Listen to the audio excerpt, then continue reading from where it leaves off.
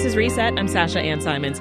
Once you start seeing fat phobia, you won't be able to unsee it. You know what we mean. Like when sitcoms make plus-size characters the butt of the joke. Or in real life, when grandmas and even complete strangers offer unsolicited weight loss advice. And it can be nearly impossible to find a welcoming gym or exercise community if you don't want to lose weight. So every Tuesday this month, we're going to discuss weight stigma in a series that we're calling Bias Against Bodies. Now, to kick it off, we're going to imagine what the world would look like if more people took a weight-neutral approach to fitness. Myrna Valerio is a runner, advocate, and the author of A Beautiful Work in Progress, and she joins us now. Welcome to Reset, Myrna. Hi, how are you? Doing well. Thanks for being here. Also with us is Louise Green, a personal trainer and founder of the fitness brand Big Fit Girl. She's also the author of Fitness for Everyone. Hey, Louise. How are you? Thanks for having me. So I'll start with you, Louise. I want you to set the stage for us. How do people react when they find out that you're a trainer? I have kind of a range of reactions, but sometimes there's like this beat where I can see people trying to reconcile that information. Like people aren't used to my body size and the word fitness trainer belonging in one sentence. Myrna, why did you start running? I started running back in high school, way back in the late 90s, as a way of getting better at my sports of field hockey and lacrosse. What was it like to join running communities as a plus-size person? In the beginning, I would always get these looks like, what do we have here? What's going on here? What's she doing here? But as I got to know more and more people, and as I became more of a frequent flyer in the running community and at races and different events that involved running or anything fitness related, people started getting used to seeing me, and not just me, but also people in different types of bodies, including my kind of body. Yeah, well, I want to dig a little further because you are a plus-size Black woman in a sport that's dominated by thin white people. So talk about how those identities inform each other. I grew up in an African-American community, and also my heritage is Latinx. And in those communities, being a person who was plus size was definitely more accepted and more acceptable than in, what we would call the mainstream community. So growing up, it was never an issue for me being a plus size person. But as I entered the fitness communities where you never saw anyone like me represented in print media or, increasingly in digital media, it became a thing. Yeah. People started noticing that, hey, here's this Black woman who is not skinny, who is not Ethiopian or from anywhere in East Africa doing these long distance races, and it became a topic of conversation. So interesting. It's really interesting. Yeah, it's interesting to be a fat Black woman in these spaces where people either think we don't belong or they're so surprised to see us. They have these kind of violent reactions. They look puzzled. To seeing us. Yeah. They look very puzzled and are always confused. Well, Louise, last year you wrote about quote unquote fat phobic encouragement in gyms. What does that look like? Well, it's kind of like this anti-fatness where, people will approach you. And I mean, all the examples that I wrote in that article are things that have actually happened to me personally, where people will approach you and be like, just stick to it and you'll get the results you're looking for. And first of all, I've been a trainer and in the fitness space for over 20 years. How do you know what my results are that I'm looking for? And there's an assumption that I'm new to being in the gym. So just because somebody's in a larger body in a gym does not mean that they're a newbie. It does not mean that they're there to, specifically lose weight. And that we just have to be really careful about how we approach and stereotype fitness and people with larger bodies. Well, help us understand, Louise, when you work with plus-size clients as a personal trainer, what baggage do they come in with?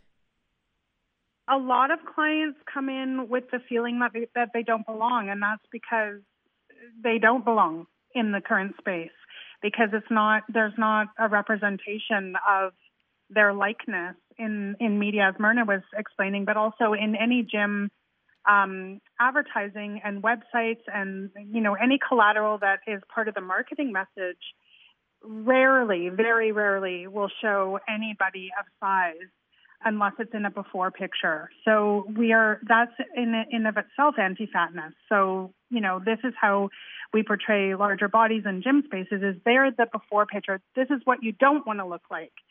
So that barrier in of itself is very difficult to cross the thresholds of gym feeling like you belong when everyone in the space is promoting to not look like you. Myrna, how have you seen things change in fitness communities since you first started this work? I have definitely experienced both personally and in observing various people in the community. I've definitely seen more wide-ranging representation of all iterations of human bodies in the fitness space, which is awesome. And I'm talking about, not just racially and size-wise, but ability-wise, and just everybody being included more and more in these spaces. Mm-hmm. Are we where we need to be? Absolutely not. But there are definitely strides being made. I think about the brand partnerships that I have and the fact that I get to partner with companies that formerly only made clothes for thinner people. Yeah. And now I get to be on their rosters, not just showing that it's possible for someone who looks like me to be part of the fitness world, but showing people that there are folks of all bodies, all sizes, all colors, all shapes, all abilities in normal media and advertising, and having it not be tokenized or, seen as an anomaly. And so that's what I've been experiencing in the fitness world. Again, we have so much more work to do. Yeah. Have you seen that too, Louise? I definitely have seen that since I started my business. I started my business in 2007, and it was very white and thin, and definitely brands. I'm not sure I'd go as far as to say gym spaces if we're talking about big chains, but we're starting to see definitely more invitation and representation for people of, as Myrna said, size, age, ability, race, lots more diversity. It's starting to definitely amp up. Yeah. Well, sticking with you, Louise, tell us why you think it's important to separate health from weight. I mean, I was probably the most unhealthiest I've ever been at my lightest adult weight. I mean, I was, entrenched in all kinds of unhealthy behaviors. I was a smoker and a drinker and toggling with addiction. And because I was in a thin body, people were like, you look great, and there was this big assumption that I was this healthy, well-rounded person. Mm-hmm. And as soon as my body became bigger, the narrative changed. And, then I was like active, 5 days a week, eating healthier foods and, not smoking and all of those things. But we are so conditioned, it's so embedded in the DNA of our culture to make snap judgments about body size, that this size means unhealthy and this size means healthy. First of all, it's no one's business how healthy or unhealthy somebody is, and there's no moral obligation to be healthy. But aside from that, we can't tell what somebody's health is by their size. And I think that the narrative that people going to the doctor and being told that they're obese and that it's this major doom and gloom prescription, I just think that narrative has to change, because people can be healthy in a range of body sizes, yet our society assumes that it has to be thin. Myrna, where else does weight bias show up in your life, and how do you respond to it? Well, mostly where it occurs is, while I'm outside running. Where people automatically, they look at me and then automatically think that I'm out there. As Louise said, I'm out there to lose weight or to change my body somehow. I was out on a run a couple of months ago, And a guy stopped me while I'm working out, while I'm doing my thing. He stopped me to say that 15 years ago, my body looked like yours. Keep it up. Oh, my God. Does that not ever get to you? Oh, it gets to me all the time. And, and I will never say that I just kind of brush that off. I never brush those things off because each time I hear things like that, it's traumatizing. So, but I also know, this guy didn't let me get a word in edgewise because he wanted to praise me for being out there, for being like good kind of fatty, who's working to change her body to fit into societal norms. Wow. But deep down, this is the work that I do. Like, I get paid to run. So, and I know that, I could run for 26 hours if I needed to. So no, it bothers me. So it does bother me. But the greater truth is that I'm out here. I'm doing this for me. I'm doing this because it makes me feel good. I'm doing it because it really, really centers me. It does so many things. It has so many benefits for me that I can take that criticism and I'm just, compartmentalizing and going on with my day. So that's where I see the weight bias. I also see it in my own personal healthcare, not so much now because I live in Vermont where many of the doctors are health at every size trained. So I don't have to worry about going into an appointment and having somebody immediately say, oh, well, have you thought about working out or doing some exercise without reading my chart or without knowing anything about me? That's not where the conversation goes. So, but previously, before I moved here and in other places, I would have to go into a new doctor's office and be very assertive about, hey, I work out 6 times a week.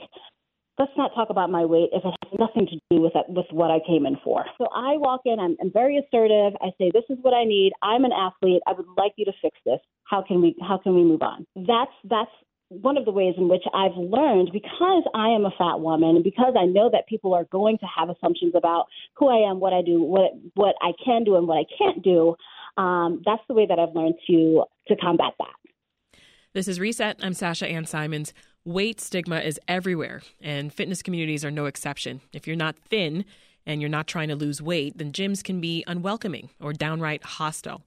But what would it look like to embrace a weight-neutral approach to fitness? We're speaking with runner and author Myrna Valerio and Louise Green, the founder of Big Fit Girl.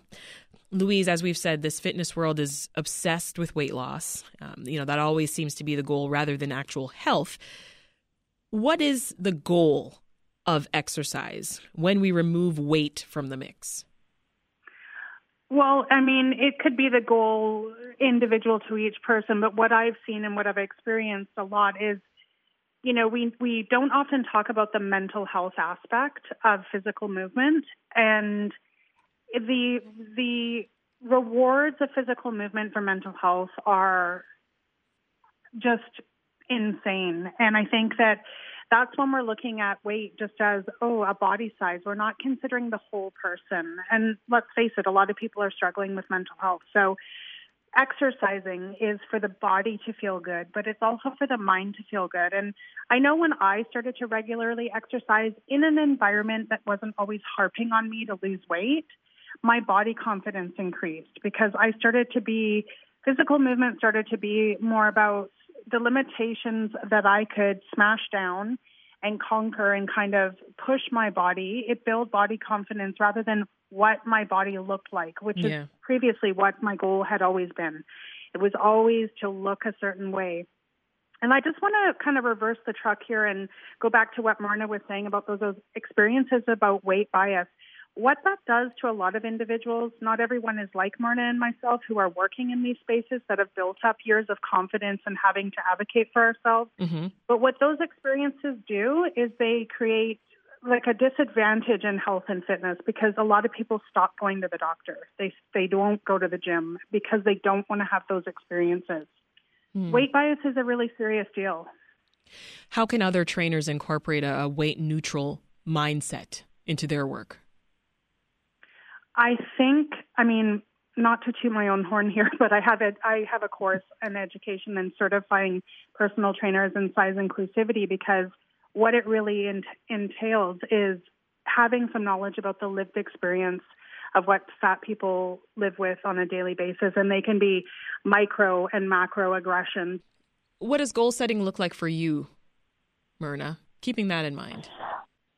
Goal setting. Actually, to also answer the question that you asked, Louise, first, well, as someone who benefits from coaching and from weight trainers and physical therapists, et cetera, and these people happen to be HAES trained, Health at Every Size trained, and what I get from them is I present one of my goals to them.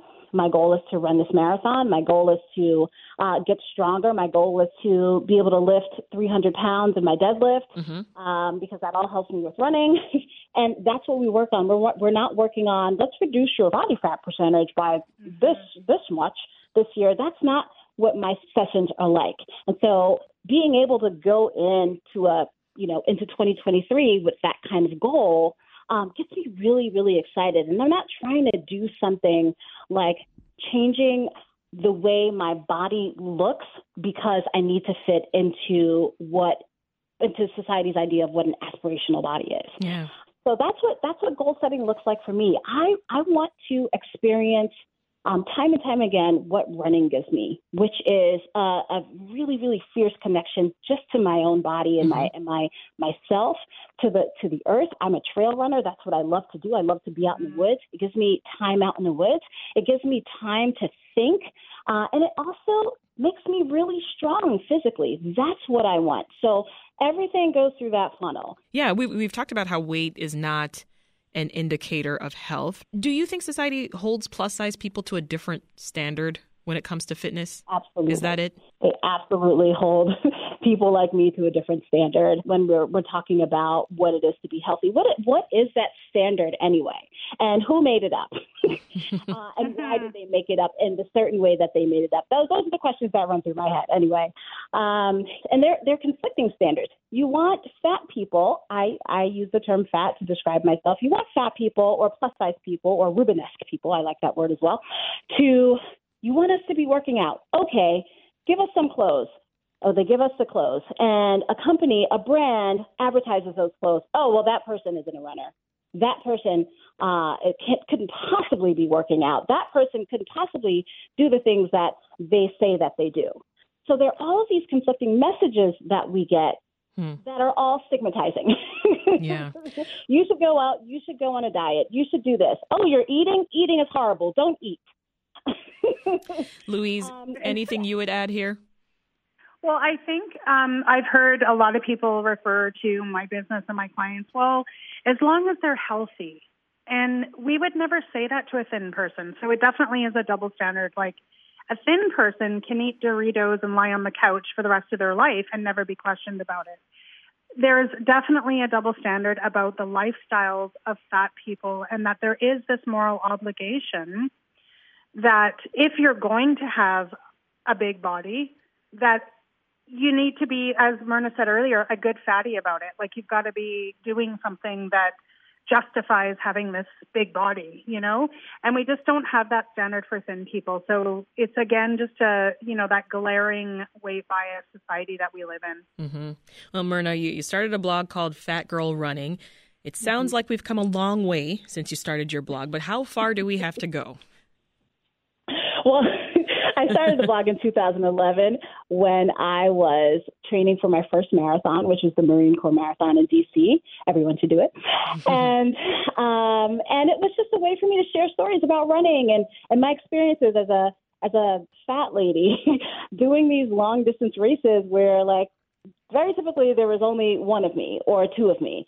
And then it kind of blew up in 2015 when my story became more public. Here's this, plus size Black woman doing trail races. Oh, she's doing ultra marathons. Wow, she's doing Tough Mudders and obstacle course races. And it was a thing because people were not used to seeing people like me out on the courses. And so now, like, I was a teacher for 18 years. I'm no longer a teacher. I get to basically be an athlete full time. And nice. It's a really, really incredible thing that I get to do, showing people what's possible in the body that you have. Well, Louise, leave us with this. What advice do you have for folks who just want to find weight-neutral exercise communities or trainers? I always recommend really doing your due diligence in finding size-inclusive, weight-neutral, health at every size. Definitely look at those words when you're searching for information on the internet. And also, it's okay to contact establishments and ask them how they're inclusive. How do they back up their, what they're promoting? Because, body positivity and everyone's welcome, those kind of broad stroke statements can be on a lot of websites, but we want to know that the individuals that are within the establishments actually are practicing what they preach, and they know what it is to be size inclusive and work at a health in every size perspective. So really doing the due diligence, because I find that when people don't do the due diligence, they tend to have additional negative fitness experiences that just prolong their athletic greatness. What do we have to gain if we decenter weight in our fitness goals, Louise? I think that we have to gain a lot more people becoming regularly active, because when, the statistics on long-term weight loss are very low. And so we actually are putting people into a system that's failing. And so it's a very stop-start system. It's an all-or-nothing system, and it, again, prolongs athletic greatness and all the things that come along with the mental health aspects and the health aspects and confidence, et cetera. So if you can come from a weight-neutral position, you're actually putting people into a success model where they can become more regularly active, and studies and statistics are showing that when people are regularly active, regardless of whether there's weight loss or not, there's endless health benefits. Louise Green is the founder of Big Fit Girl, and Myrna Valerio is a runner advocate and the author of A Beautiful Work in Progress. Thank you both so much.